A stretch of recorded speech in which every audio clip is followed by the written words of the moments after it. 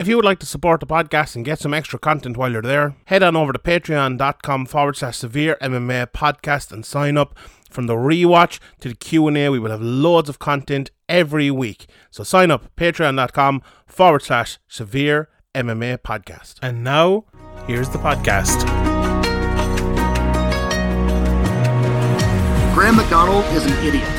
Sean Sheehan of SevereMMA.com. He even has the audacity to call himself the quote-unquote pod god.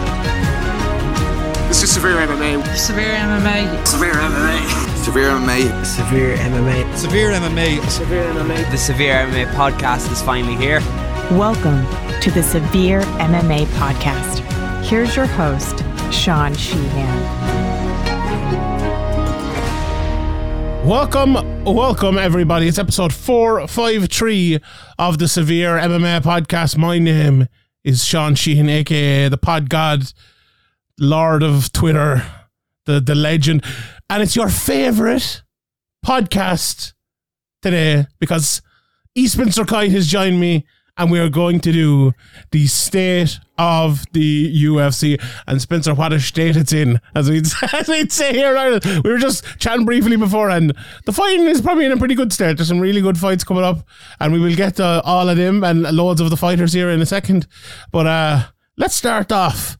Maybe we usually start these very positively and are very positive throughout them, but God almighty, like this whole Sean Strickland, John Anik insanity, it's hard to be part of that, isn't it? And like sit idly by and watch it without saying something. And I went a bit overboard maybe on Twitter there, but I feel like I had to. I want to get your feelings on it, because I feel like we probably feel the same. What are your thoughts on it? Yeah, I'm sure we feel the same. Obviously, you have a great relationship with John and the Anik and Florian podcast. I have a great relationship with John, and tweeted out yesterday that, like, hearing him say, I don't know how much longer I want to do this, as I said yesterday, absolutely breaks my heart, and is sadly a thing that makes a whole lot of sense to me, because he's just out there doing his job. He's out there calling the action, giving his opinions. Other athletes, other broadcasters, other commentators are giving their opinions of how the fight should be scored. And there's just this wave of people that don't like what is being said and can't just say, hey, I don't like that. It becomes so much more. And it's just gross. I think it would be an absolute shame to lose John Anik. I think everybody understands that. To lose John Anik from this industry. I saw a bunch of people say, hey, if you run away, then they win. And it's like, yeah, it's not on him to stay here and fight this battle. This is a collective thing.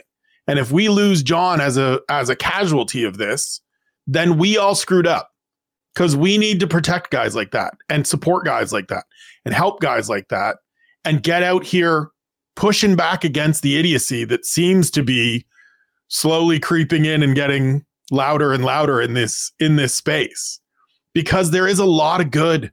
John's not the only, like, as he said in that little clip that made the rounds yesterday, Kenny Florian scored it for Dricus du Plessis. Demetrius Johnson scored it for Dricus du Plessis. I scored it for Dricus du Plessis. Like, loads of people. And if we lose the best broadcaster we have as a result, we should never forgive ourselves. And so we need to just push back against the idiocy. Everybody can say, just get off social media. It's a thing most of us in this industry have to do. Like, do you think any of us would want to subject ourselves to this stuff if we didn't have to? And I don't get it anywhere near as bad as even yourself, yet alone John, because thankfully I'm just little old me that people don't seem to give much of a shit about, which is great. I've come around to appreciating the fact that people don't give a shit, because I don't have to deal with any of this nonsense. But like, if we didn't have to be out here putting our stuff out, trying to showcase the work that we're doing, all of us would be gone. And it's easy to say, don't look at your DMs, don't check your mentions, things like that. But you miss the good stuff if you don't. Unfortunately, there's a lot more negative stuff these days, and it feels like it's growing. 100%. Like, to say to someone like myself or yourself not to check our mentions, don't read the comments, that's part of our job. Like, part of our job is to stay up to date with what's going on, to stay up to date with what our audience wants and all of that. The problem is, right, I feel like our audience is being overtaken by this small minority of absolute cunts. And I will go to my grave believing they are not reflective of the reality of actual people, right? Just as, like, the fucking... The over leftists, you know, are not reflective either. Just the vast majority of people are just normal fucking human beings. And someone was saying to me on Twitter last night, "Oh, you're not normal. Sean Strickland's a normal." It's like, no, that's just not the case. Like, yeah, I know normal people. Like, I don't think anybody has ever made the argument that Sean Strickland is normal, and he is. Sean himself will tell you he's not normal. I can assure you of that. It's crazy. Like, I think the point you were making there, though, all right, about the abuse and everything, and there's always going to be a bit of, not necessarily even abuse, but like criticism, or like, if you watch a show, right, and you think, we'll take John Anik as an example, right? You think John Anik is a terrible commentator, and you tweet, John Anik again, I can't believe it. That's your opinion. Like, I do that about fucking DC every week, or, you know, Dominic Cruz recently. You can have that opinion. The problem is, right, and I've had a bit of this, a lot of this recently as well, and I scored a fight for Sean Strickland, so I don't know why I'm getting it. I should be their fucking darling. But, like, people, like, someone literally replied to me, is like, "Oh, I thought you were a paedophile." Oh, like, just people are replying like homo in the replies, like, oh, yeah, just it's over just and over and over. It's crazy. Like, what? Like, it's just gone to a different. It's no longer about fighting. It's no longer about opinions, as you said. There's room for that. There's certainly room for. There's even room for. You don't know what you're talking about. Why does someone pay you to write for any of these sites that you write for? Yes. 100%. Have your opinion. But when you start making it hateful and vile and demeaning and accusatory, then we're getting into that's not okay territory. And I think that's where this has gone, and it needs to stop. And all of us collectively need to do whatever we can to shield people from it, keep it away from what we're doing, and lift those people up, because it's hard, man. It's tough. You show up and you're doing your job, and a legion of people decide to call you any number of ungodly things. I wouldn't want to stick around either.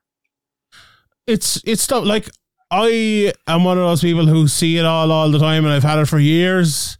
You know, every time I put out a video, there's like, what's this fat idiot doing talking about MMA? You should be in the gym, not sitting at your computer, like, all the time, which, like, I'm used to it now. Like, if I let all of that affect me, I would hide away and I wouldn't do it, and I just wouldn't do it. So, like, the people out there saying like, "Oh, you're soft," like, the people who've been doing it for years and years have had it for years and years, and have been dealing with this for years and years, and, like, basically haven't complained for years and years. Like, my missus, sometimes I'd show her, like, a comment, and she'd, like, be deeply affected by it. Be like, why the fuck, like, why are these people saying these things? And I'd be like, oh, that's funny or whatever, and I'd be kind of laughing at it, because I've had it for so many years. But you see, like, some members of your family would, like, read through the comment section and be like, what, how do you do this? Like, how do you cope with this day by day? Even for me, like, I imagine John Anik with, like, 1,000 times the amount of followers I have. Like, it's absolutely insane. And, like, do you know who gets it bad as well? The fucking judges and referees and all, the amount of abuse that they get. Yep. Like, the fighters are actually, in this case, get it way less than most people, right? Way less than most people, because it's not, and I don't mind, right, the abuse, right? I actually don't mind someone coming on and going, why is this fat idiot giving his opinion? I don't care about his opinion. I understand that, no problem. If that is your opinion, grand. But this stuff of just, like, coming on calling you a paedophile and saying that you're, all this crazy stuff. These people have no care for the sport. These people don't even like, Sean Strickland. They don't know about the score. They don't know about John Anik. They don't know about any of that. All they're there to do is cause havoc and spew this fucking gunk. And it's just taking over everything in MMA at the moment. And it's not that I can't cope with it, or it's actually not affecting me very much. I just literally couldn't give a fuck about it. It's just like encapsulating everything. Like, I enjoy going on Twitter and looking at the mentions and seeing what people are saying and have a bit of a back and forth with people. And like, that's just gone. They haven't like made it a bad experience for me because I couldn't give a bollocks, but they've just kind of taken away something that used to be good. And it's very annoying. It's not annoying. It's just like, I wish they would just go away. Like, it's just gross. They've parachuted in to just spew hatred and vile garbage, and it's gross. And like, not that this sport is, this pristine, immaculate, wonderful thing. There's always going to be things to be critical of. There's always unseemly things happening. Every sport, every industry, everything. But we've just got this pocket of people that have taken over and are louder and more prominent, especially on social media, than before. And it's tough to take, man. It's tough to see. It's tough to hear. It's tough to see JA sit there and say, look, I'm 45 and I don't want to be doing this shit very much longer if it's going to be like this. So shouts to John Anik as always. We love you. We support you. 100%. We're here for you. 100%. And like anyone, be a long-term listeners to this podcast, I've said a similar thing before, to be honest. Like, and there's a lot of bad people in MMA. There have been a lot of bad people in MMA for a very, very long time. Bad people in MMA is nothing new. This is very new. Like, and I just want to mention this as well, and we will get into the UFC division by division in a second. But when we talk about the state of the UFC, I feel like this stuff is just percolating throughout the whole UFC at the moment. It's impossible to watch it or consume it online without being dragged by this. But I posted something yesterday on Twitter, and you were one of the people that was around, a good bit before me, probably even. I started watching around 2006, when the sport at that stage was 12, 13 years of age, was still kind of looking for recognition, especially as well here in Ireland. Like, how many years after that? Fucking 10 years after that nearly, we went through that as well, where we were talking about MMA as not fucking human cockfighting and it's an actual sport. Like, I watched the Dr. Phil episode again last night, or bits of it, where it was Forrest Griffin and Kenny Florian were on with Dana White, and they were in their suits and they were trying to like act like they were real professional, and they were real professional athletes, absolutely are. But like, they tried to give off a good aura about MMA. Like, I went on 100 different radio interviews and stuff and tried to talk about it as a sport, and I had to answer questions like, is MMA a sport and all this, and like deep down I'm kind of like, no, it's not. But sometimes you just you had to. But like, we were fighting that fight back in the day. Like, people were fighting that fight before me. They were still fighting that fight when I came along, and then I had to kind of fight that fight myself when MMA started to take over in Ireland. And now there's people coming on and go, oh, why is MMA changing? When did MMA go soft? When did we start to act like we've been acting this way the whole time? You just came along and started to act like a cunt. What are you talking about? Can you confirm that as well? Like, this is not just me saying. I can indeed confirm that. It is a bunch of people that have shown up lately and been like, I mean, I hate even mentioning his name, but the one that really kind of sparked it for me this week was Tim Pool posting something about it should be no rounds, no nothing, fight to the end. And it's like, brother, we had that and they banned it. It was so boring. It was so boring. At points, it was so boring. And it was also like no rules and wild shit could happen. We've been trying to get this thing into an actual state of being a sport-ish. Go away. Go away. We've been doing this for 30 years now. Go away. You can't come in now and tell us what you think it should be because your avatar lost a decision. You don't even understand any of this. You are just his tweet was the perfect encapsulation of this to me. You know nothing about this sport. You've probably never watched it before this week. You saw Sean Strickland go off on his vile diatribe in Toronto and decided this is our guy. And then when he lost, it became a perfect moment for you to stand up and go, Look at what they do to us. This is how it always is. They're trying to hold us back. All these numbers say we won. Look at all these numbers. They're bigger than the other guys' numbers. And that's what sports is, isn't it? The bigger number wins. Not this sport, homeboy. And go the fuck away. Just go away. Stay away. Yeah, it is pretty. And if you really like it, and you really want it to be different, Tim Pool, watch next weekend. Watch next weekend and give me your thoughts on Roman Dolidze versus Nasruddin Imavov. God, I wouldn't even subject him to that. No, a middleweight fight. No, Joe. Here's one last point I want to make. Give me 2 weeks. Jack Hermanson and Joe Pyfer. Oh God Almighty.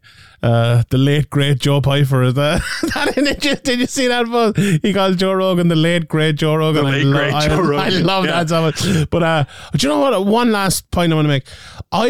I proportion a bit of the blame here to people who have talked about this Jake Paul stuff and have really allowed that to become part of our sport and have slowly just degraded, it's as real as it gets. MMA, have like, and like, I know people always love boxing, so what people talking about like, oh, I want to see people go box. I want to see, like, wait, why do we hate MMA now? Like, why do we hate MMA? Like, us hating MMA and other people hating MMA. Like, it's just everybody hates MMA now. It's not just that part of it, but like bringing in this Jake Paul stuff is just bringing in nonsense. Is bringing in a guy who is like just says stuff and gets a reaction and gets social clout because of it. That is exactly what these people are doing, but just in the vile, most disgusting way fucking possible. Just like senseless abuse. And I think a lot of the people who have, covered Jake Paul and who have made him a part of this sport are really at fault here, and people as well who have like talked to Colby non-stop. And it's not just Colby. Like, I say Colby example because he is a character and he's not a real person. Like, I would never interview Colby Covington. Like, just absolutely no interest whatsoever in interviewing a character like that. And if I did, I would refuse to interview the character, even if it only went fucking 20 seconds of an interview. That would be it. Like I fucking listen. You're speaking my language here, and we need a whole nother podcast. This right here is feels Speaker's Corner. You, me, Harry Powell. Yes, I like. Sit down and we'll have this conversation. Let's do it because this is a thing I've been harping on for a while. You're not going to see major outlets that cover Premier League, that cover the NBA, that cover whatever sport it is. Major outlets, prominent figures diving into the gossip, the nonsense, the drama, the idiocy. Why do we do it here? Why do we spend so much time on it here? We are courting the lowest common denominator. We are courting other people to come in and say, and it's weird, right? You said it there, kind of like us hating on it, and then other people, well, what do we expect if the thing we're putting out is that all of this is garbage and nobody likes it and all these fights are crap and all of these people. The fights have been, to my knowledge, and we'll get it to my opinion, and we'll get into this surely. The last couple of years have been the best action we've seen inside the octagon. The overall level of talent, I would say, overall level of skill and talent is greater than it's ever been in the history of the sport. The gaps between best and not best are wider than they've ever been as well. But like, if we, the people that champion this sport, can't be out here championing this sport, this is what's going to happen. We have helped create this. And so we got to do better to protect this thing that we actually love. Because if we didn't love it, we wouldn't still be around here doing it. And we got to protect the people that we love that do it. And so that's on us. That is true. Although at the same time, you have, like, it is also our responsibility to tell the truth, whether it's good or bad. 100%. There's nothing wrong with being critical. Mm-hmm. But if we're just always out here saying this is trash and showing off the people that, as you said, are characters, or it's just the gossip, it's just the drama, it's just the nonsense, then nobody's going to look at this and take it seriously as a sport and care about these athletes the way that we care about the way we care about athletes in other sports. And we'll move on, but I couldn't agree more with what you said there. Like there's a proportion of people covering the sport that only care about that drama, and like if you ask them to break down the fight that happened at the weekend, they might have read it off the Sherdog play-by-play or something, and that's all. They have no interest in it. Anyway, let's move on. Let's go division by division. State of the UFC right now, pretty shit in conclusion. Let's move on to the actual fights. I agree with you what you said there as well about the top level of the sport. I think in kind of a macro level, we are at a real weird time in MMA at the moment. I think we're at like a time where the known known skill sets are very easily accessible worldwide, and at the very top level we're having a lot more close fights, but I don't necessarily think a lot more great fights at the same time. Like last year was very hard to pick of a second, third, fourth and fifth fight of the year after Volkanovski versus Makhachev, but at the same time that's just natural. I think in 2 or 3 years time that will adjust, so I don't necessarily agree that MMA is as good as it's ever been. I think the skills, I agree with you, have been as good as they've ever been, but I think it needs to do this. If it didn't do this, we'd probably be in trouble, but that's again a Speaker's Corner discussion for another day. Let's start at heavyweight, because this Tom Aspinall Jones Stipe thing, I think I have a different opinion than most people of it, although my prediction that people might turn in a little bit, I think has come true a little bit, and I think Tom Aspinall has realised that as well and is backing off a bit, because it was becoming a bit crybaby-ish, even though I think most people would agree Aspinall, is right there and this is bullshit, the Jones Stipe stuff, leaving it go on so long and all that. Although I do want to see that fight, I do like that fight. I think both of them are legends, and especially Stipe deserves way more respect than he's been given. So that's my take. What's your take on the whole situation? So I feel for Tom Aspinall a great deal, because he is in an absolutely impossible position. And I think a lot of the chattering and tweeting and whatever is out of character, but it's a necessity, because closed mouths don't get fed. And if he just sits there quiet, people aren't going to talk about the interim champion who stepped up on 3 weeks' notice, took the fight that no one wanted. Sergey Pavlovich was a guy that no one wanted to share the cage with. We talked going into that event before John Jones pulled out that these two lads are going to fight. The winner's going to be the undisputed champion, and then they're both going to say so long, because nobody wants to mess with this crop of fools that are coming up, ready to smash through these mid-30 to 40-year-old dudes that hobble out to cage side as Stipe did, looking like he just got off riding horseback for 15 years. And so I feel bad for Tom, because he's claimed the golden ticket that right now they're telling him is more kind of like a silver ticket. Just sit and wait. You may need to fight one more time to really get that thing that most everybody that is in your position gets. And so I feel for him. The other part of it, and he and I spoke towards the end of December, I get that he's just a competitor and he just he said to me, I don't have anything against John. None of it is personal. I don't like that they say there's someone out there that can beat me, and I want to see if it's true, because I think I'm the best and I want to fight the best. And so it makes perfect sense. I totally hear what you're saying about John and Stipe both being legends, and Stipe certainly, for what he's done in his career, deserves more credit and respect than he tends to get. He hasn't fought in 3 years. He's 41 years old. The last time we saw him, he got knocked out in the second round. By who? At what point? I mean, listen, Francis Ngannou is an absolute juggernaut, who he has beaten, and an absolute monster, who he has beaten 100%. But if we are just doing the right, but remember when, you could make a case for Daniel Cormier being in the title mix right now. Yeah, well, if he was around, he probably would be. He probably would be. Sadly, he probably But like, would. I'm not arguing. It feels a little bit like, and we'll get to these guys later, but it feels like a little bit, I don't know if you saw it yesterday, Movsari Vloyev or someone who controls his account tweeted something out along the lines of like, it's 2040, Brian Ortega hasn't fought in 4 years, and he's still in the top 5. And it's like, that's what it feels like, is that we're just holding this place of Stipe gets this thing.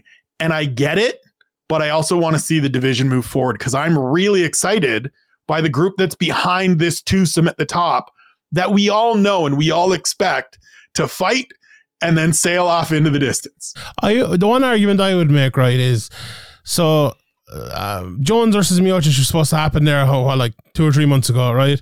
And on that day, instead, Aspinall won the interim title. Okay. You said we expected both of them to retire, whoever won. Look, Jones probably would have won, and I don't think he would have retired. I certainly don't think he would have retired immediately. So if that had happened, I think you would have hung around and dragged this out until they were like, fine, face one of these monsters, and then he would have been like, you know what, I'm good. So that's my point. If that had happened, where would Tom Aspinall be now? He actually would be behind where he is right now because he wouldn't be the interim champion. He'd probably be matched up with Ciryl Gane or Curtis Blades or something. Probably would have had to fight one of these dudes. Yeah, 100%. And then he might have had to fight John Jones later on, or Brock Lesnar might come back, or whoever else might be around, or Daniel Cormier might come back, and none of it might happen. So Tom Aspinall is actually in a better position now than he ever could have hoped for. Certainly. His rise got accelerated. So I don't know why he's complaining. Why is he complaining so? Because he wants to fight. He doesn't want to just sit here and do nothing. There's a possibility. Well, and this is the thing, right? So this is the dilemma that he is facing. And as I said, he and I spoke about it. On one hand, he wants to fight. He doesn't want to sit out for however long this is going to be. We don't officially know when John is coming back. The idea is summer, but fine. So he doesn't want to sit out until next November and be a year on the shelf and not compete. But at the same time, he goes out and faces Ciryl Gane, loses that fight, and now he's lost his spot in line because after taking the fight no one wants and beating the guy that nobody wanted to face, he had to go out and do more. It's a real tough position. Like as I said, I feel for him. I don't really. I think if he doesn't, I think they should honestly. I think they should offer him Ciryl Gane. If he doesn't take it, I would strip him of the interim belt and put Ciryl Gane in there with someone else for the interim belt. What's the interim belt for? Is to keep the division going while John Jones is injured. Like I don't think anyone. Forget the Miocic thing for a second, right? I don't think anyone would disagree with this happening if it was just John Jones. That's never been the way that it works. Save for a couple people. Save for Henan Barao when Dominic Cruz was on the shelf for a while. He defended it twice. I don't disagree with you that it's the way it should be, that it should just keep going, and whoever has that thing gets the fight when it comes up. But when precedent is set that that's not the way it is, you don't want to be the first poor bastard that they say, okay, we're changing things. Now you've got to continually defend your spot in line. I don't think that's right. I don't think that's right because and I talked about this recently on Twitter. The mix-up people are making there is that they make an interim title for someone that's going to be out for fucking 3 months. And then they're back after 3 months and then they just make the fight. Like, that's fine. That's going to happen. Do you need an interim title then? Probably not. Well, you probably do if you're Shemaev, right? So he fights Usman. They promised the winner of that the middleweight title fight. And now Adesanya looks like he's getting it. So, that's why you want an interim. But if you're going to be out for 10 months like John Jones or, and John Jones is 36 or 7 years of age or whatever he is now, 10 months could easily turn into 14 months, turn into 18 months. That's why the belt needs to be there, exactly like when Dominic Cruz was out. So if there's no point of having an interim belt, well, they had the interim belt because they wanted to fill up a spot. But now that you have it, I think you should use it. Just because they've used them badly before, I don't think we have to now we need to always use them badly. I think we need to use them correctly now on. But anyway, it probably won't happen. He'll probably sit out. That would be lovely. Mm-hmm. But 15 of the 23 interim champions just went on to get undisputed title shots next. That's grand, yeah. Man, he might too. And then three got stripped. Without doing anything. There you go. If he beats Silgani, he absolutely very well might get I think there's as good a chance as Tom Aspinall just being promoted and elevated to undisputed later this year as there is also him defending the interim title. Can you ever remember a fighter being as highly touted as Tom Aspinall ever in the history of the sport? I can't. I don't think so. Like someone put up a poll yesterday. Who do you think could win, John Jones or Tom Aspinall? And like 70% of people said Tom Aspinall. Tom Aspinall's fought no one. Like, he's a good fighter. He fought Pavlovich, who's almost knocked him out, and then got hit, and finished himself. He fought no one else really. He went in there with blades, and his knee blew out in 20 seconds. Like, and it's not. I'm not shitting on him and not saying he's a bad fighter, but he has not. Nowhere near proven he's good enough to beat John Jones yet. Now, he might beat John Jones, but for 70% of people to say he could beat John Jones is insanity to me. Like, and I do you know what? It's insanity to me, but I love it. Like, I wish more people would get behind fighters like this. It's the thing I love about ascending talents, right? One of my things for this year, and I think we're going to see it a lot this year. We've got some fights coming up in February that are very much that. Joe Pyfer versus Jack Hermanson. To a greater extent, Ian Machado Gary against Jeff Neal, Ilya Topuria against Alexander Volkanovski. We don't know where the ceiling of those gentlemen stand, and I cannot wait to find out. Tom Aspinall fits that 100%. You are correct. I'm not taking away from anything that he's done. Beaten Alexander Volkov with a straight armbar in London, very good win. Not the same level as beating a world champion or even beating Cyril Gane, Curtis Blades, one of those dudes. Same with Pavlovich. It's a very, very good win. He is a dangerous fighter. I think he is an absolute monster at times.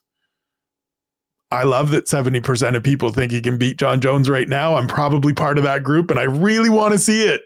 I really want to see it. That's ultimately my frustration. The same as Tom's. I just want to find out. I just want to know. Yeah, I see. I don't that much. To be honest, I probably. I know if he went in there and beat Gang and beat Blades or beat Jolton Almeida, beat it to then I would want to see it. Like, I just feel like. But don't you think he beats those guys? Not Almeida. No, I think Jolton Almeida is the boogeyman in that division. I think he beats them all. John Jones included. Maybe. See him. I got full fucking. See, and I would say that about Aspinall. Yeah, I would say that about Aspinall. I literally just said that off the cuff, but I suppose that's something we will find out. And look, we've talked enough about heavyweight now, and I think we all know the contenders coming up anyway. So let's talk about light heavyweight. I like light heavyweight is an interesting division. Is it just such a weird division? I was looking at it the other day. Someone sent me a question in the Q&A, and they're like, "How would you match it up?" And I was like, half of these lads are like injured and out for 10 months and then are back and then did fight for the title and then relinquished the title and then fought for a full title and then it was a draw and like, who the fuck is where and what? I don't know. Can you sort it out? Is it going to be Jamal Hill versus Alex Pereira? Is that what's going to happen? I think that's probably what ends up happening. I thought there would be the possibility of Alex Pereira challenging for the heavyweight title. Or the interim heavyweight title. That would have been a real interesting wrinkle. I think he's always game to fight. I know he doesn't like sitting out for extended periods of time. But again, Jamal Hill got injured last summer. And so an Achilles injury is generally 9 to 12 months. And so could he be back for the summer? Could he be back for International Fight Week? Maybe. Do you want to have Alex Pereira on the sidelines for that long of a period? Won the title in November. Do you want to keep him out until the summer, maybe even late summer? Maybe not. So if Jamal Hill isn't ready, I think you now finally have a Ankalaev performance that you can roll out there as, well, this is the dominant, devastating highlight reel finish where he absolutely blew up the face of Ireland's own Johnny Walker. You could do that fight. Brazilian Johnny It's Walker. interesting. Yeah. I see how that works. Canadian. You could do that fight. It's interesting to me, but your overall assessment is right. This division is littered with people that have either had the belt, fought for the belt, got close and faltered. Like, I'm happy that Alexander Rakic is coming back, but it's been 2 years since we saw him, and it started out really interesting, and then it got kind of boring. And so I don't know what we're going to get with him. He's an interesting dude to throw back into this mix, but let's see what he looks like against Yuri Prohashka and then figure it out from there. I would say, and that's a good breakdown of it. I would say there's only 2 people, and that's been a little bit harsh, in the top 10 who you could kind of say you know what they're doing at the moment in terms of like the run they've been on. One of them is Alex Pereira, obviously putting on, I said at the end of the year last year, like I don't think we blow up Alex Pereira for like what he's done in such a short time. You know, it's incredible. Crazy. But it's crazy. I think 2 years. Madness. Absolute madness. The other one I mentioned in a second, Ankalaev, I was going to gloss over him there. I think he's win the last. It was fantastic. It just, as you said, as well, with the draw and with the no contest, it was all a bit weird as well. Right. Khalil Roundtree is the other one for me. Like, I've always had a bit of a soft spot for Khalil. I like him as a fighter. He's a bit of a mad bastard as well. Like, him in a big fight, going to that next level. Holding that hammer of God over Anthony Smith. Exactly. That, I feel like he is the sort of guy that, okay, they need to be getting behind him. Give him one of those, one of the lads at Rakic or someone coming off of a big win. Get him to that position and let's go from there. So the light heavyweight as well, I was looking through it. There are some good up and comers, but not a whole lot, like the likes of Kennedy Njoku and lots of, do you know what that happens in light heavyweight? Lots of lads lose. And then we think kind of write them off for a second, but then they win 3 in a row, and suddenly they're 7th ranked, and it's just hard to put that division together. I mean, Khalil is a perfect example of that. Nikita Krylov early in his career, a perfect example of that. As far as ascending and haven't faltered yet, you essentially have 2 guys, right? Vitor Petrino, who's very young in his career, and then Azamat Mirzakhanov, who is, I believe, 33, 34 years old. 34, yes, he's undefeated. He's 3-0 in the UFC, but has fallen out of a couple of fights with Roundtree over the last year. And as I said, is 34 years old. So it's not like he's this young emerging talent that we're going to see dynamic performances from. And so we need to get figuring some of this stuff out. And it might just be a matter of Khalil Roundtree has timed things really well to go on a run and start putting it together and going to get himself ideally a bigger opportunity, a top 5, top 7 opportunity. And if he wins that with style points, make a case for him being in the mix just to get something fresh. And it also feels like Pereira will be happy enough to defend his title. And even let's say if he was to lose to Jamal Hill, so would he. So let's say if Ankalaev is next after that, I don't think we're going to have the heavyweight situation of where we're waiting out for 18 months for that. I think it could be, more like 8 months or 10 months or something like that. So I mean, I don't even know if it'll be that much. I think we are going to get into a cycle here, ideally, where at least every 6 months, this belt is on the line. I also think we could get back to that Rampage Jackson, Forrest Griffin, Rashad Evans sort of period where it was just changing hands and ticking over every fight, every other fight, because there isn't somebody that stands out head and shoulders above everyone else. Alex Pereira looked absolutely terrific in his 2 years as a UFC fighter, but we all agree that there's holes. We all agree that there are avenues to potentially beating him.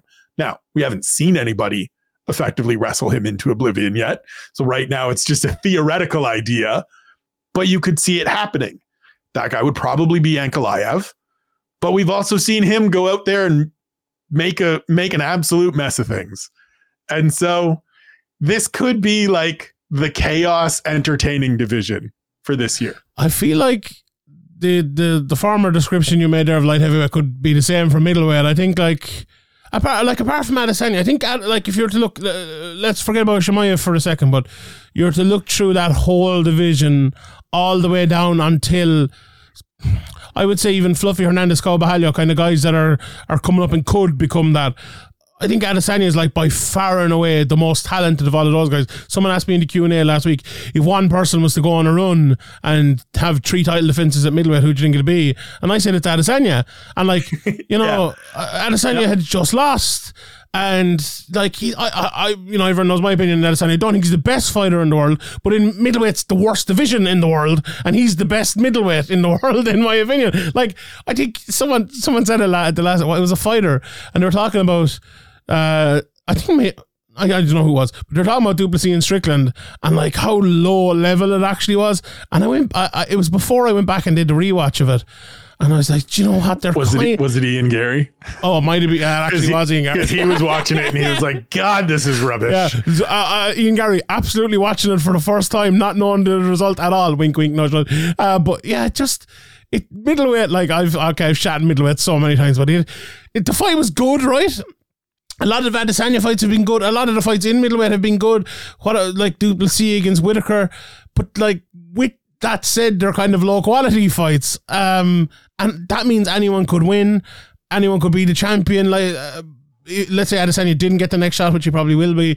I think anyone could beat Duplessis. Anyone could beat Strickland, and they could beat anyone as well at the same time until Chimaev comes there. I think Chimaev, Rachmanov, Gary, one of the 3 of them or all of the 3 of them should fucking move to middleweight, because like I think Ian Gary would be the middleweight champion within 2 fights. Honestly, like I think he'd destroy Sean Strickland. I think he'd beat anyone else up there as well. I think the same for Chimaev. But what's your take on the whole middleweight, the top of the division? So Elliot Marshall and I had that exact conversation of the like similarities between everybody, and one could beat 8 and 8 could beat, like it could be 8 to 10 guys that win this title because they're that closely grouped in terms of skill and talents and abilities, right? You need not look any further than the fact that Brendan Allen is number 7, Chris Curtis is number 13.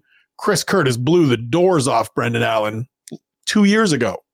Yes, Brendan has improved, certainly on a nice run. Happy for his success. Look forward to his next appearance. This is what this division is. I think you're right that Adesanya is the one that stands out above the pack, but he also didn't turn up last time. And so it just creates this really weird, to me, really interesting situation in this division where it feels like we could get, if we're ever going to see some of these guys like the Brendan Allens, like Bo Nickel, like Joe Pyfer, have a real run here and replace some of these veteran talents that have been hanging out for a long time, the next 12 to 18 months is when it's going to happen. Chimaev for me is just he's always been such a weird kind of polarizing outlier for me because the talent's undeniable, but he didn't look great against Kamaru Usman coming off the couch. And so it's hard for me to get super excited and super behind a guy for the next title shot when that's his last performance. Now, certainly decisions can be made. I'm going to watch that fight. I'm interested. Absolutely. But like, he's a guy for me that I would love, instead of him sitting there saying, I was promised this, just get out there and maul somebody. Get back to being that guy that created such buzz and such interest initially where people couldn't wait to see you compete again. Because right now, I don't have that with him. I don't have the, oh my God, I can't wait. Because when's the last time we saw him do something like that against somebody that wasn't a short notice opponent? It was October 30th, 2021 against Li Jingliang. And you'd wonder what it is with him. Like, I know, like, is it visa issues? Is it this breeding issue? Or is it a bit of all that? You know, I hadn't really thought of it that way, but you're right. Like, you are right. Like, he has cooled off a little bit. But you know the one thing with middleweight as well, and they tried to do it, I suppose, a little bit with your man Abbas Magomedov, I suppose, but I'm surprised they haven't tried to, like, you know, hot shot somebody. Exactly. Like, whether it might be Joe Pyfer, he's a fight coming up. I mean, that's 100% what the Joe Pyfer fight is against Jack Hermanson. Yeah. He's got 3 straight wins, all finishes, great story, coming off the Contender Series. Let's just see, right? He's a 27-year-old kid. He goes out there and whacks Jack Hermanson. We know what that means. We know what a win over the Joker means. You got to be a good dude to beat Jack Hermanson. I'm glad they're doing that, right? Because they need to do it with someone. Same. I'm amazed they 100%. haven't done it with Bo Nickel, like with all the talk. And I know he's only 5 fights into his career, but just do it, like Same thing. I think they should do it. He's fighting Cody Brunn this year at UFC 300. I think that needs to be the end of that with him. Just let's go. And I know that's probably not the right thing to do per se, but like, there's some guys that you just. It's funny to me because there's some guys that you can do it with, and you mentioned Abus Magomedov. I wrote a thing last year for OSDB Sports when he was getting that main event shot against Sean Strickland, saying like, this is exactly what we're saying here. This is what they need to do more.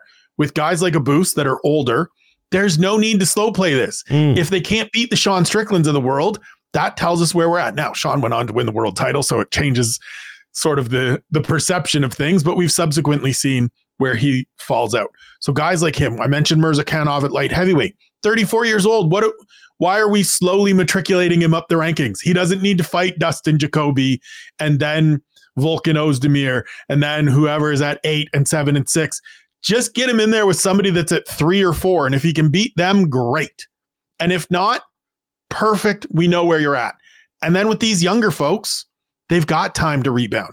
Bo Nickel can recover from losing to a top 5 middleweight tomorrow because we can all look and go, okay, it was a little too much too soon. Why not try it and find out? I'm telling you, if Joe Pyfer goes out and wrecks Jack Hermanson, let's say he knocks him out in the first round, that changes the perception of Joe Pyfer overnight. And instantly you have a guy that you go, okay, what the fuck is this? Who is this dude? And the UFC has that story ready to roll out. It's been rolled out already. I have that story coming to Fighters Only next month. It's there. He was on the Joe Rogan Experience. There's the documentary coming out. I've been fortunate enough to see it. It is phenomenal. Heartbreaking, but phenomenal. Just do this. Do this more often. There's a bunch of guys in the UFC that we should just do this with and give them the opportunity.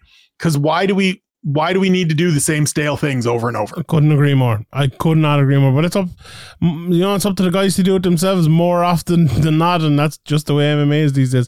Let's talk about welterweight, because I feel like welterweight is a division. I think it's the best division in the UFC, but it's also probably the division we need to actually discuss least today because it's kind of speaking for itself right now. I think Bilal's going to fight Leon. Is it going to be UFC 300? By the time this comes out, it might already be announced. It looks like that's going to be the way, but who knows with the UFC. Looks like Rakhmonov is going to be next. And then we have, like, all the fights are being made. Ian Gary is fighting against Jeff Neal. Vicente Luque is fighting against Sean Brady. I love both of those fights, to be honest. MVP is on his way in here, and he's fighting Kevin Holland. He'll probably be in the top 10-ish. Neil Magny had that great win a couple of weeks ago to kind of keep his spot there as well.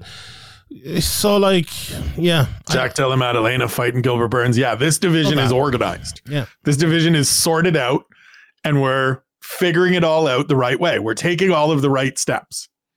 Let's move on. I hate to just fly past welterweight, but I don't think it needs to. Let's talk. You laid it out perfectly, right? Like, everything is in line. We're doing the right thing. Everybody feels the same way about some of these fights where it's like, yeah, fine, Bilal gets a shot. Bilal's earned his place.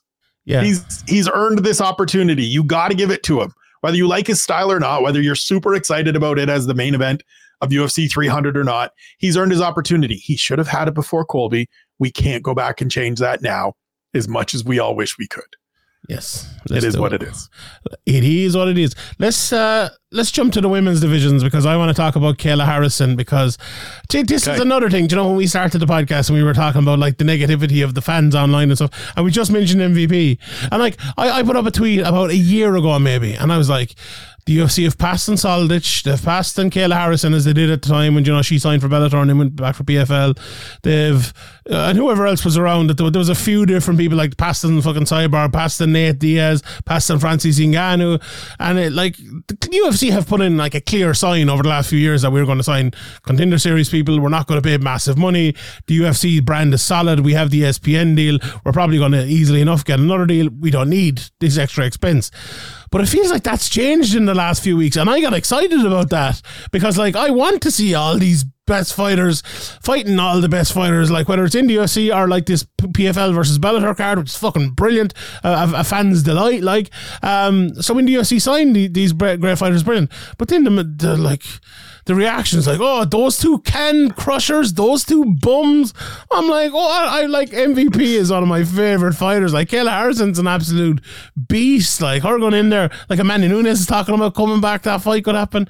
I'm so excited, and then everyone else is like, oh no, I hate MMA, fuck you. I'm like, why are you mad at me getting excited about seeing a fighter? Like, what difference does it make to you? Like this is what we were talking about off the top, right? If we're the advocates for this sport, and even we are like, Kayla Harrison, dude, this is a 2-time Olympic champion who absolutely smashed everyone until she lost one fight to Larissa Pacheco, who happens to be a monster. She's a monster now. She's grown up to be a monster. And then she went out last November, a year after that loss, smashed Aspen Ladd. And now she's coming over, and it's super interesting to me. Now I'm a little bit worried about bantamweight because she's never fought at 35 before. She's fought at 55 traditionally, or 150 against Aspen Ladd. But listen, they say she's done some practice cuts. She'll be fine. Away we go. Let's go. Yeah, we wanted this 2 years ago. Yeah. And now she's here. And I know you can say, oh, well, it's 2 years later and she's lost and doesn't have the shine. And there's lots of people that do. They're like, oh, but it's Holly Holm. Yeah, the Holly Holm one is a bit of odd matchmaking, all right. Like, but I just want to see her there. She did fight a 145 in Invicta as well, I'm pretty sure. Why aren't they making the 145 belt? Like, why make this for the 145 belt? I know it's not a thing, but build a division around her. Because there's like 4 people in the division. Yeah, it's true. But if she can make the 135, that is the best case scenario. Because like, then you have a massive, like Pennington. Who's Pennington going to fight next? Who the fuck cares or knows? Like Juliana Pena. Yeah, exactly. So like, I would much rather see her fight Kayla Harrison. Like, so I don't know why people. But if she can make 35 and she's healthy doing it and looks like the Kayla Harrison we know, I'm way more interested in this division all of a sudden. Me too, because like we would have been coming on here because it might bring the Lioness back. Oh yeah. Well, I think she was shocked. She was pretty pissed off when she left American Top Team, and so if Kayla turns up and goes out and just body slams Holly Holm, throws her around the octagon, and then says, "Hey Amanda, where are you?" We might get a Lioness come back for the summer and decide. Let's go. Poor old you and me. We don't need no belts. Let's just go. I love a poor old Rocky Pennington. She's probably going to be thrown in there against someone. Well, Raquel can defend her title, and then whoever has that belt can get thrown into the lion's den. She's probably going to be either thrown in there against Kayla or Amanda. Like, let's be honest, and then they'll fight. Like, you know, and then they'll do. Yeah, so that'll probably happen in Canada. Well. Sacrifice her for the greater good. Is there anyone in that division apart from that? Like the one I would name is Norma Dumont. I just have a soft spot for Norma Dumont. I think she's a very good fighter. She was more of a 145er as well, but like she's had an up and down enough time. The one person as well, other than that, Irina Aldana. I just love the way she bounced back from that loss. I loved it because like that takes moxie, that takes heart. Like Francis Ngannou couldn't do it. Like he couldn't bounce back the way she bounced back. Well, and even in that fight itself, right? Getting chopped down in the first round where we're all like, man, she's not going to be able to last with these leg kicks. And then winning 2 and 3 and doing it impressively. She's certainly someone, I wish she was like 3 years younger. I wish she was 32. And we still had a couple good years. 35, you're starting to get up there. But I mean, with the state of the division, she's certainly somebody that can go out, win one more, and be right back in the mix. I'm with you on Norma Dumont. I've wanted her to be better than she is. She's done reasonably well as of late, but this division just feels so stale right now. Like, and truthfully, there just aren't a ton of 35s out there overall. Like, if you go and kind of scour the internet, jump on Fight Matrix to see who else is out there, it's slim pickings.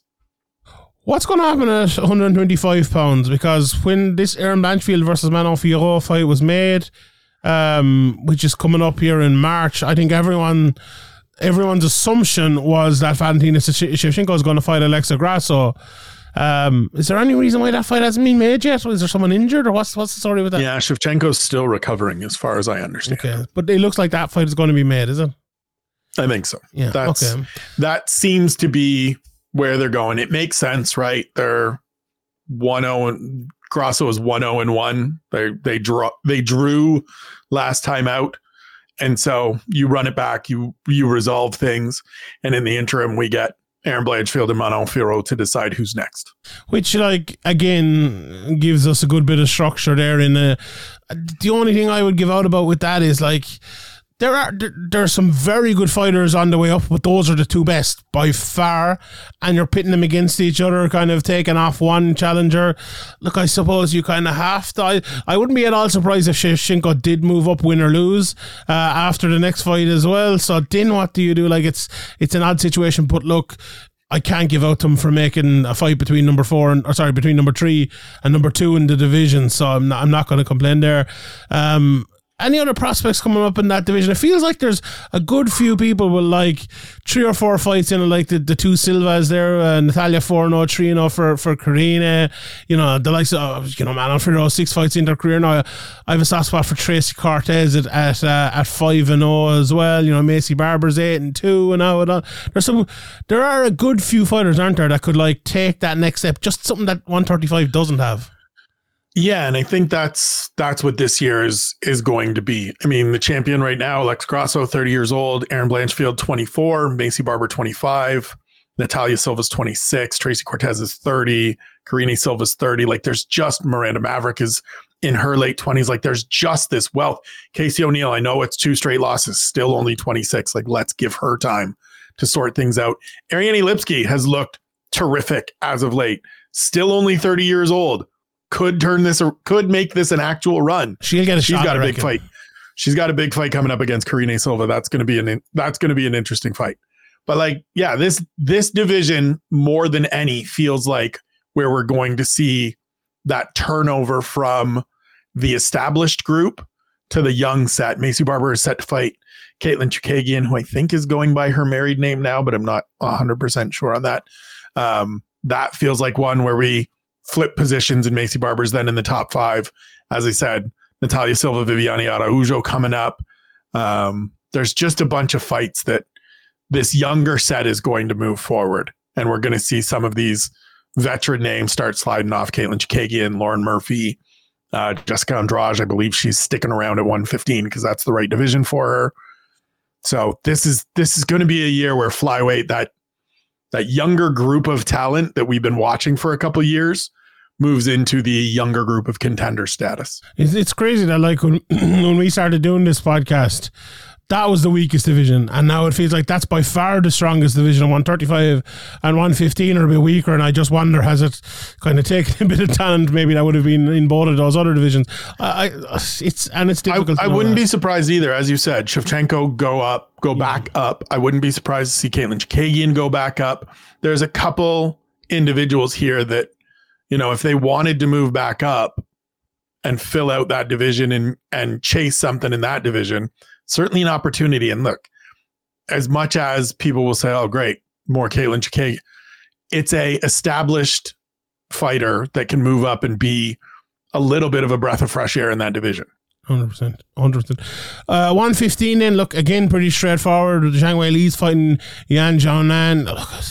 I think that's a good fight, but like when I heard Suarez was injured again, it's like, oh no, that's disappointing. But it seems like it's not a massive injury, so hopefully, she'll be back pretty quickly. But she feels a bit like Shimaev as well, in that she obviously was injured for a long time. She cooled off, but then she came back and had a couple of wins, and again, it's slowly building, and she's right there. The film is coming out and everything, and then boom, this happens again. But Jesus, like, it just feels like she's the interim champion almost in that division. Apart from that, is there anyone else in that division you think over the next year maybe could make a ply? Like, let's say Suarez is not going to be able to fight for the title next after this. The winner of that fight is going to want to turn around. Who do you think are the people in contention to get the next shot or around there?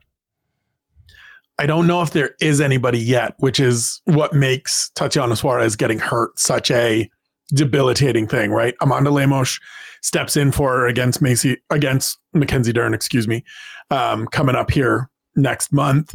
Verna Jandiroba is fighting Lupi Godinez. So if Lupi goes out and has a great performance, she could certainly kind of hotshot herself into it.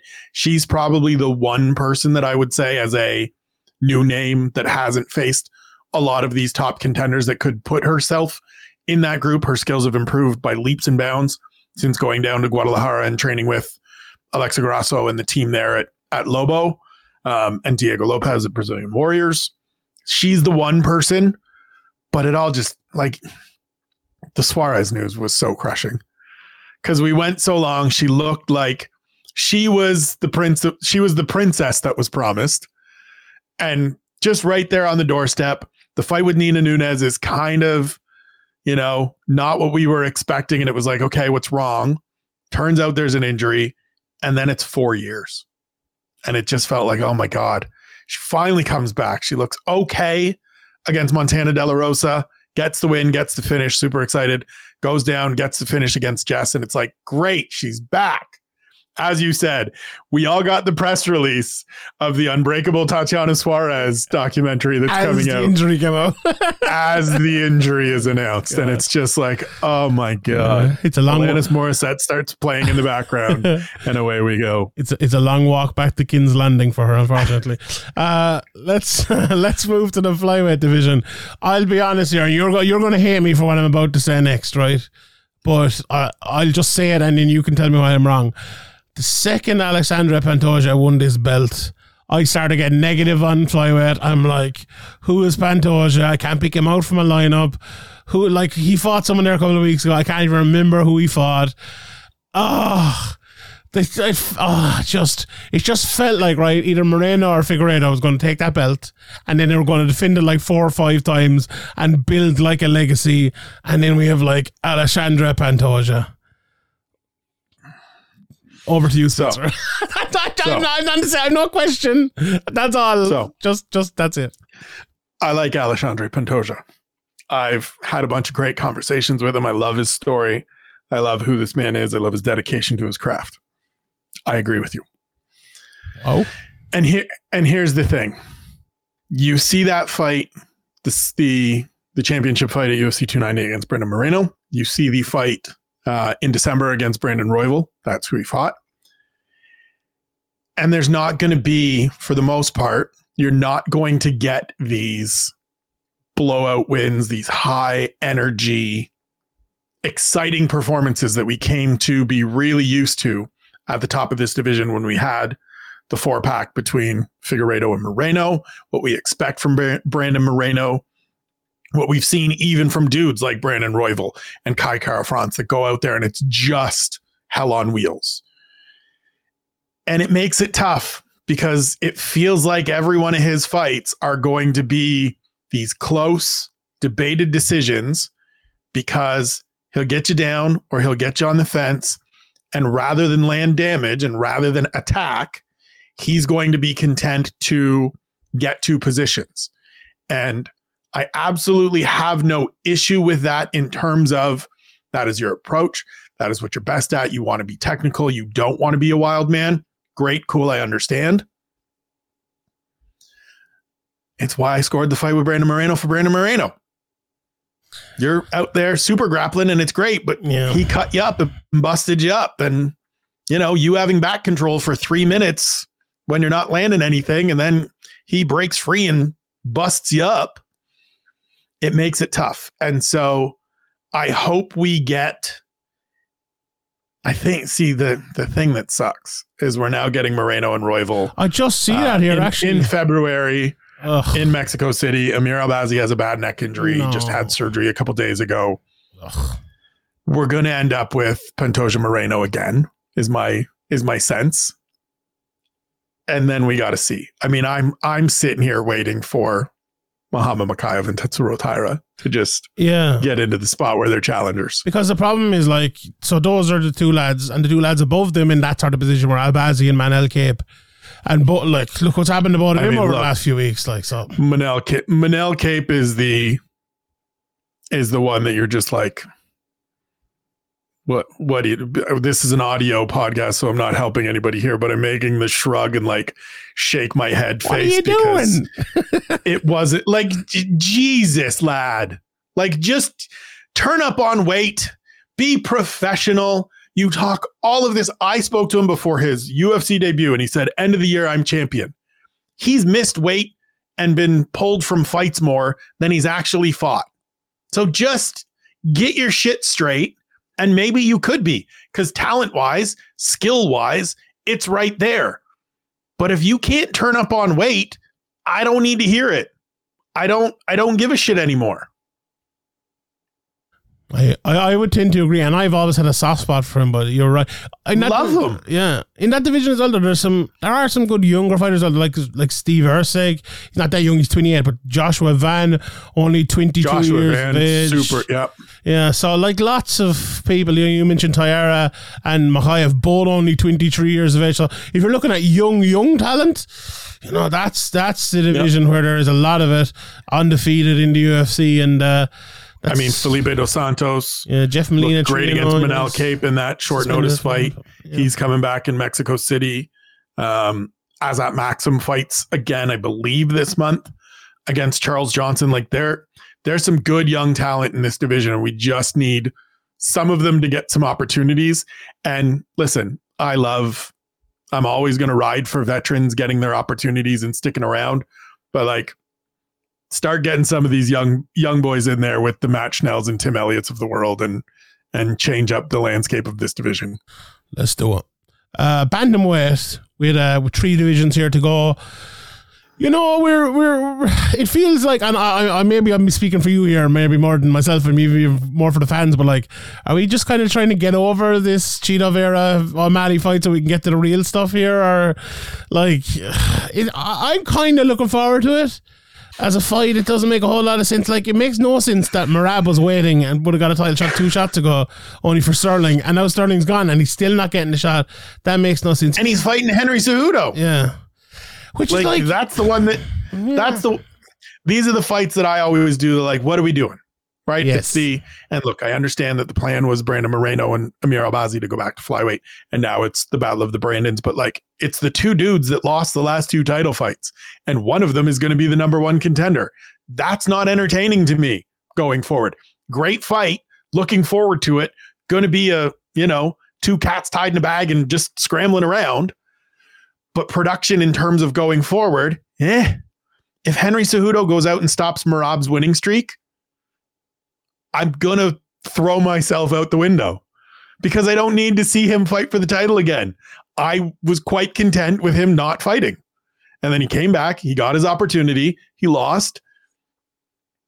Banish him to the back of the line, as you and I have talked about for many, many years now on this. Why does he lose a title fight and then fight the guy on a 9-fight winning streak that should have already fought for the title?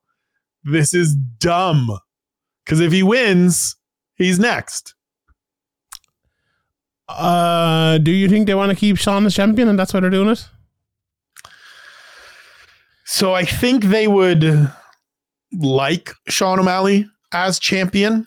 I think that is a little bit of why Cheeto Vera is getting this opportunity. Obviously, there's a baked-in story to it as well. It's easy to just sort of roll this out as this is the one guy that's beaten him and they're going to beak at one another and it's going to be entertaining in that regard, or at least, draw people in that regard.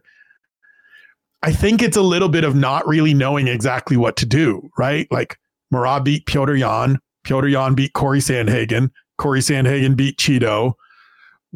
Song Yadong isn't quite ready. Davison Figueiredo has had 1 fight in the division. Umar can't stay healthy and nobody wants to fight him. Like, what else do we do? This is a tremendous division in terms of its depth and its level of talent, but it needs to get organized. It felt like a couple of years ago, it was in really great shape and it was really lined up that it felt this is going to be great. And then we had a couple fights between Sterling and Jan, and Sterling was injured. And then we had an interim title fight and TJ showed up for a little bit, and it's kind of gone sideways a little bit. It happens though. It feels like it happens with these divisions with great talent. It happened at 155. I think that's just coming around now. 145 seems like it's been in continuous flux since McGregor and Aldo days. And you know, it's. I mean, 170 went through it right with Covington, Usman versus Covington versus Masvidal versus Covington versus. And so every division sort of runs into it at some point, and we're seeing it. I mean, again, we're seeing it at flyweight. We're seeing it at. I feel like if we win 2024, no rematches. I think it would be great. It'd be great. And rematches make sense sometimes, but there's no big long reigning champion. Is there anyone in the UFC at the moment? Apart from Volkanovski, you know, who has gone up to 155 for his last two fights. And even that, if Volk loses to Ilia Topuria at UFC 298, 3 losses in a row. Of anybody, he is the guy that has merited a immediate rematch, right? 5 successful defenses. He's held the belt for 1,500 days. It makes sense. But it would be back-to-back losses and 3 losses in his last 4 fights. And so it's maybe you just put one more in there and make sure. Maybe you move him back, you know, you find somebody at 6, 7, 8. You stick him in there with Calvin Kattar. After the Aljamain fight, you stick him in, you know what I mean? You see who comes away from that one, just to make sure that we haven't hit that 35 and the wheels are starting to come off thing. I don't know that that's the case. Please don't aggregate me here, folks. I think Volk is still we saw it, right? He lost to Islam the first time, came out and murdered Yair Rodriguez to just remind everybody that I'm still better than all of these clowns. And it might happen again in a couple of weeks' time. It may not, though. And if it doesn't, I don't need to do Topuria Volkanovski 2 later this year. Yeah, I could see that. But you know what's weird as well in that division? I suppose kind of to take a sideways point off of that. We talked ad nauseum in this podcast and on others about the squatters at 155, which I'm going to call them now, the Poiriers, the Gaethjes, and all of them, to be fair, apart from, Chandler, I wouldn't class him there, but Gaethje fought Fiziev, Poirier's fighting Saint-Denis coming up here, fair enough. But you mentioned about Evloev earlier on, about his tweet about Brian Ortega. Brian Ortega and Rodriguez still being ranked in the top 5 is what are we doing here? Do you know what Brian Ortega's last win was? Can you think offhand was it when he was bald and he came back and won that fight? Was that it?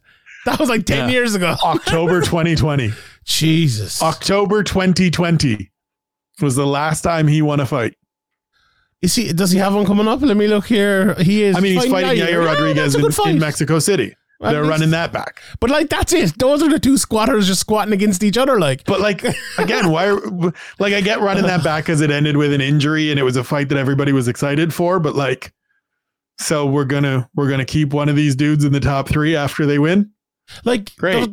And whoever loses is not moving anywhere beyond 6. No, or else it's just we used to talk about the heavyweight division before.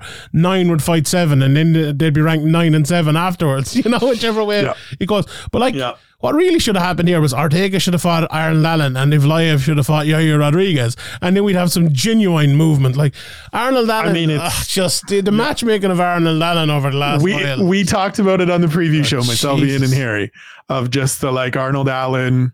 That was the screw up, truthfully, and not just saying it because we all and advocate for Arnold Allen, who is now, you know, the situation has gone absolutely sideways because it's now 2 straight losses.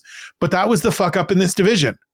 We went with another, he should have been next. We didn't do that. Volk went up. We did the interim. He wasn't involved in that. That was the screw up because you put that interim belt on the line. Yair wins it handily. He's then in that mix. He then can't move back down. Josh Emmett is subsequently knocked off another young ascendant. We just keep doing this thing where we're making the wrong fights. Even Evloev Arnold Allen, it was the wrong fight. It wasn't the right fight to make. And then the wrong guy won as well. You know? I think the problem as well here, and I think you'll disagree with this, but I don't think Evloev is good enough yet. And not even close to it. Like, I just think he fights the I think he's a guy that is super technical, and kind of limited in that realm. It's a little bit like Pantoja to me, except Pantoja can have moments where he's just a lunatic because he goes out and charges across the cage and beats the face off of Alex Perez and then chokes him out. If Loyev doesn't have that, he's just going to be technical. So even though it's undefeated and even though he's beaten, he's rightfully earned his place in the top 10, top 5, you're not excited about it because it's 29-28 every single time out. Yeah, that's it. And I say that as somebody that loves this dude. Like, love him. His technique, his wrestling, his grappling, it's great, but you're never going to be excited about it. No. He could go to the next level, but it just feels like, I don't know. It just feels all a bit odd in that division, and it's such like that fight, between Topuria and Volkanovski. I think that's my favorite fight of this year. It's just a pity that Volkanovski is coming off of those two. I said 2 losses in a row earlier on. It's 2-3, as you correctly pointed out. But at the same time, I love that fight. It's going to be massive, and I feel like we're going to talk about that a lot the next time we do the show. But to end it, let's talk about lightweight. Lightweight is finally a division that is getting moving. Like, it's long been talked about as maybe the best division in the UFC, along with 35 and 70 probably. The only thing that isn't moving, I suppose, is the championship, which might be an issue. But as I said, Poirier is fighting Saint-Denis. Coming up here, we have Moicano and Dober. We have Saryukin against Oliveira. We have Jim Miller against Bobby Green. A lot happening, Spencer. Is this, and Holloway against Gaethje as well, which I know a lot of people don't like. I fucking love that fight. I think it's an absolutely great fight. Where do you think, after all of those fights, what do you think we'll be left with in terms of a title fight and maybe in terms of a number 1 contender fight as well? So I have what I would like to see, and I have what I think we will see. Give us both. Let us know. So what I would like to see is the winner of the upcoming Charles Oliveira versus Arman Tsarukyan fight get a championship opportunity against Islam Makhachev. Both would be rematches. Both are fascinating to me. Tsarukyan is a guy, as anybody that's listened to this podcast and anything we've done over the years at Severe knows I absolutely am in love with. I think the world of him. He is a tremendous ascending talent. Charles Oliveira is Charles Oliveira. Champion has a name. His name is Charles Oliveira, even though Islam Makhachev is rightfully the champion. That's what I would like to see. One of those 2 men fight for the title. What I think we're going to see is Islam Makhachev defend his belt against whoever has the BMF title. And so I'm not even all that mad at that from I get the business of it. I understand Makhachev has done his I'm not all that interested in rematches. As always, somebody gets a belt and then all of their ideas that they held before having a belt just go out the window and they start cherry picking and picking their spots. And now it's okay for them to do it because it happened to me before. Nobody wants to, write things and stick around with merit. But I think that's what happens. And like I said, I'm not necessarily that mad at it. I think Justin Gaethje, if he beats Max Holloway, has done enough in beating Dustin Poirier and Max Holloway or Rafael Fiziev, yes, Dustin Poirier and Max Holloway to merit that opportunity. Certainly can't deny it. If Max Holloway comes up and beats Justin Gaethje, I'm okay with it. Cut the line. Fine. Let's do it. But then we got to get going again. Then we've got to get going. Because if Benoit Saint-Denis goes out and beats Dustin Poirier, that dude shouldn't be having to hang around for a long time fighting one of these other, getting thrown into and now you fight. There aren't many guys after beating Dustin Poirier that you're and now you fight so-and-so. It's at most the winner of that Tsarukyan Oliveira fight for a number 1 contender spot. And then we shouldn't be doing that either. We shouldn't be similar to the Blanchfield-Fierro thing. We don't necessarily need to be knocking off one of the 2 emerging untested contenders yet. And so it feels like if what you were saying had happened 18 months ago, I would have been mad about it.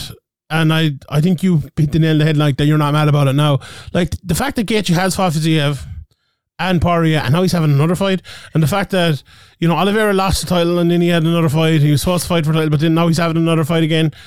Whoever gets it, I'm kind of happy with it, to be honest.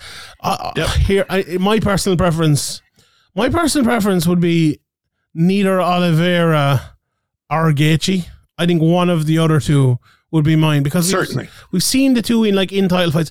I think Oliveira, like I'd love Oliveira to get a shot, but like I just know he's going to lose it, type of thing. I just think it's a terrible matchup for him.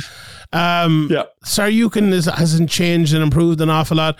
I'd love to see Holloway get a shot, but again, look, Makhachev's a tough fight for fucking everyone. So look, these things happen.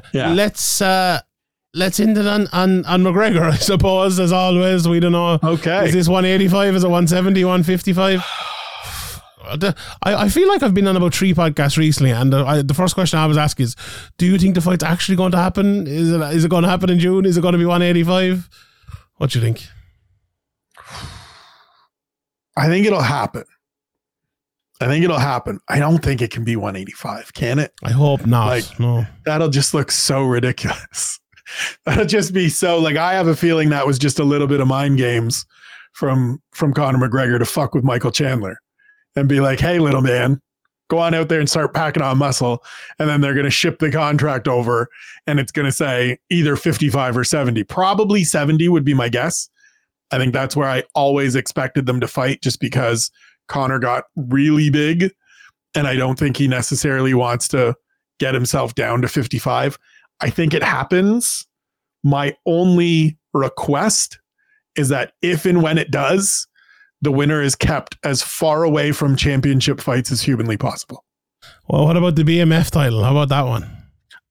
That's not a real title. So fine. Go nuts. Yeah. That is a ceremonial belt that I am perfectly happy with that thing existing. Everybody, when they rolled it out last year in Salt Lake City, people were like, I thought it was supposed to be a one-time thing. I'm all for the pageantry. This is the thing that drives me insane about MMA fans, UFC fans sometimes. You shout about wanting walkouts and everybody to not have to look homogenous. Now we roll out this belt that has no value whatsoever. Doesn't mean anything other than just being pageantry. And people are like, I thought it was a one-time thing. Let's keep passing that thing around. It's great. We talk online all the time about the violence weight title. Shout out to Kaposa. This is our UFC violence weight title. Let's just pass it around and you want to defend this thing every 6 months? Sign me the fuck up. I'm usually the guy that's like, no, only real titles, let's go. You want chaos, you want cool shit, let's go. I'm fine with that. You want to have Justin Gaethje against one of those two for the BMF title, Max Holloway versus one of them two for the BMF title, let's fucking go. That's what we should do. That's who these athletes are right now. They shouldn't really be in championship fights. They're not contenders. They've just been hanging around for these kinds of fights. I think if it makes those fights easier to make, I'm all for it, to be honest. Like, honestly, the last time whoever fought for it, I didn't even know it was on the line until it happened, and then I immediately forgot. So it doesn't bother me at all whatsoever. But just on the McGregor thing, I think the fight is going to happen. Like, he's been training pretty seriously since the start of the year, I think. So that's good. That's a very good sign, and he'll probably need the 6 months, to get back into the sort of shape where he would want to be. So all we need is a date, and I don't know why the UFC are not giving it to us. Like, it's, McGregor has not been his own biggest help over the last few years, but the UFC certainly haven't been for him either. It's like, I don't know. It's like they need to pass in the wind at exactly the same time of night to actually get us a date, and I don't know when that's going to happen. But again, it's weird. Like, the biggest names in our sport, it feels like we're stuck in constant limbo with them, and it's not great. But other than that, like, I feel like the rest of the divisions there, I don't think I've ever started off a year and been like 3 weeks into it and have so many fights to look forward to. Like, there's an amount of fights inside and outside of the UFC that I really, really, really can't wait for. And, as we were kind of talking about, I was on here or off here at the start there, it's like, I'm really more concerned now with the best fights than all the fights, you know, more than I have been in the last, how long has it been watching? I don't know, 18 years, 19 years, whatever it is. I'm like, and I feel like the viewing public is able to do that more as well, to only concentrate on the biggest and best fights and maybe tune into a podcast or read one of your articles or, you know, whatever it might be to check out afterwards, a big prospect if they hear about him. And, you know, that's not a bad way to consume MMA. And if we can do that with the UFC, I think we can all be pretty happy. So anyone I left out, Spencer, anything I left out, any big names or anything, we have, we covered it all pretty well, I think. But is there anyone you would like to give a shout out to or anything before we go? There's not. I just think you're right. Like, this slate upcoming in the UFC is great over the next 3-4 months, like leading into UFC 300. Obviously, we'll get a bunch of stuff after that outside of the UFC, as you said. There's a bunch of really good stuff. Like, I don't go out of my way to consume anybody else because I spend so much time writing about detailing UFC stuff. But like, I'm pumped for that Bellator PFL champion versus champion show. Like, sign me up. Let's go. We're in a good spot. Like, things are ultimately good. I think you're right that the biggest names, I feel like this year is a transition year from those established stars and those biggest names in the sport, which aren't the biggest names, aren't the size and magnitude of the big names that we had before. I think we're past those eras. I think we're into a space where we have more really good fighters and fewer superstars. And I think we're going to see some more really good fighters ascend to the top of their divisions and into contention in 2024 and 2025. Indeed. Spencer, I've taken up enough of your time. I really appreciate it. We'll be back, I suppose, in, I don't know, when the next UFC off week is to do another one. I always enjoy doing them. I know a lot of people enjoy tuning in as well. So, yeah, that's that. We and as well, like, it feels like there is a very busy period, as you said, between now and 300 and just that, because like this 299 card is fucking phenomenal, and then 300 is very good, but about to get a lot better. I think everyone would probably agree. So yeah, can't wait for that, and can't wait to do this again. If you haven't followed Spencer, please do. Was it Spencer Kite, isn't that correct? Over in no, it's just Spencer Kite. Spencer Kite. I feel like I always get that wrong. Anyway, check him out over in X and probably Threads and Facebook and Instagram and all those places, and check out all his good work over there as well. If you haven't signed up to the Patreon yet, please do. Patreon.com/Severe MMA Podcast. Give us a follow on Twitter and Instagram and all of that as well, at Severe MMA Podcast on Twitter, at SevereMA.com on Instagram, and I'm at Sean Sheehan BA. We leave it there, everybody. God bless. We'll see you next week. Good luck.